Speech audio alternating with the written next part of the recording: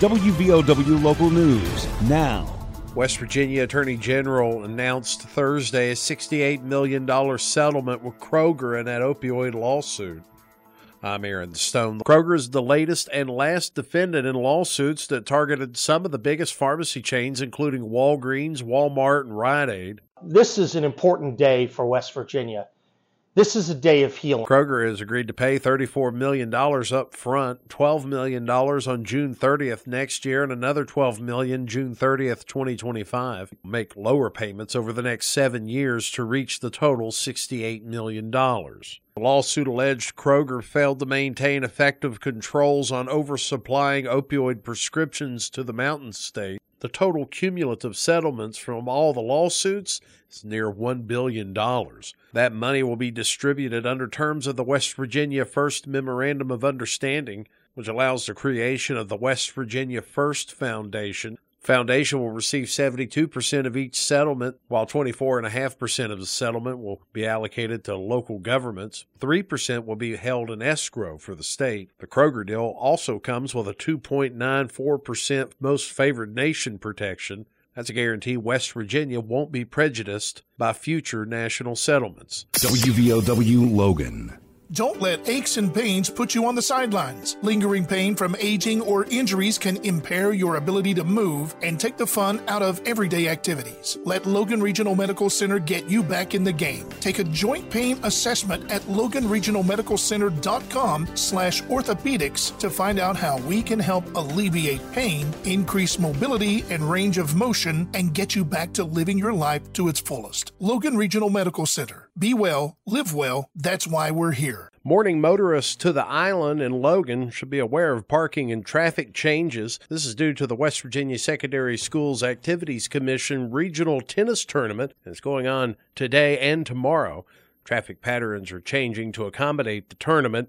Seniors and juniors at Logan High School will be parking at the Plaza Lanes or the American Legion parking lot off the island. Tournament parking will reside in the student parking lot. All Logan High School and Logan Elementary school buses will load and unload in front of the high school. This is all runs, morning, shop, and afternoon. No through traffic around Logan High School will be allowed beginning at 8:15 in the morning. And again, this is for today and tomorrow. And the Town of Man Community Yard Sale begins tomorrow on Market Street in Man. Spaces are still available at no charge to get you a space to buy, sell, and trade during the Town of Man Community Yard Sale. Call 304-583-9631. The next meeting of the Logan County Commission is tomorrow at 3 o'clock in the Commission Annex Building on Stratton Street in downtown Logan. All meetings of the County Commission are open to the public, and meetings are typically streamed on Facebook. Search Logan County County Commission to find the stream. A tractor-trailer crash in Wayne County's closed the road. The truck was hauling bricks when the crash occurred near Cerrito, West Virginia Route 75.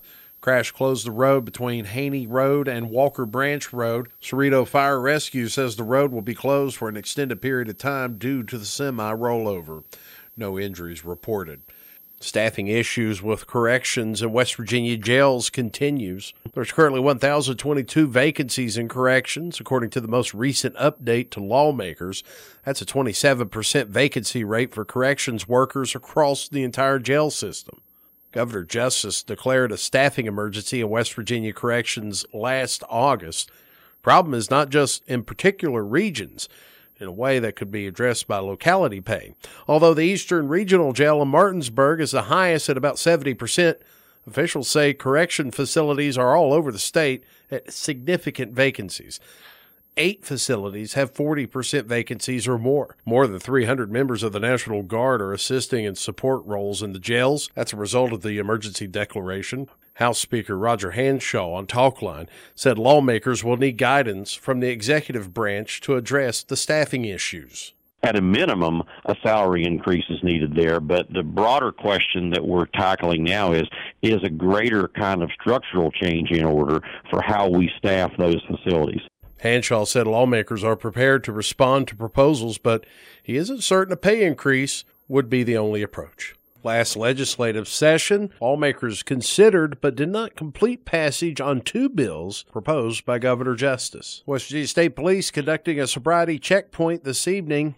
Checkpoint will take place between 6 o'clock and midnight at Deskins Addition. An alternate checkpoint has been designated for West Virginia Route 73. According to the press release from the Logan Detachment of State Police, checkpoint's primary focus is DUI enforcement. However, all driving infractions will be checked. West Virginia Secretary of State Mac Warner was on 580 Live Wednesday to remind citizens his office continues to work to prevent voter fraud. We're taking election integrity very seriously. People know that, and hopefully that will serve as a deterrent to keep these sorts of things from happening. But when people do decide that they're going to tamper with the system or vote twice or intimidate a voter, we're going to, as soon as it gets reported, we're going to investigate and take care of the situation. Logan County Prosecutor David Wanling was appointed to a case of a Mingo County resident, Judy Taylor. She was accused of false swearing on an official absentee ballot during the 2020 general election. Wanling alleged the person named on Taylor's ballot no longer resided in West Virginia, making him ineligible to complete an absentee ballot application. Ms. Taylor entered a plea of no contest and agreed to a pretrial diversion for a period of 1 year for her actions. Secretary Warner said the case in point is a reminder. It's not just double voting, buying votes, or actions performed on ballots, which may be considered more serious than some, but it's the entire process. It needs to be treated fairly, including crimes that are misdemeanors, such as false swearing on ballots. Only registered citizens of West Virginia are eligible to vote in any election. Warner launched the See Something, Text Something reporting tool in 2021 that allows citizens to report an election complaint or any suspicious voting acts and attach photos or videos using their mobile device by texting WV to 45995 and then follow the prompts. Get local news on demand at WVOWradio.com and on your smart device. This is WVOW Logan.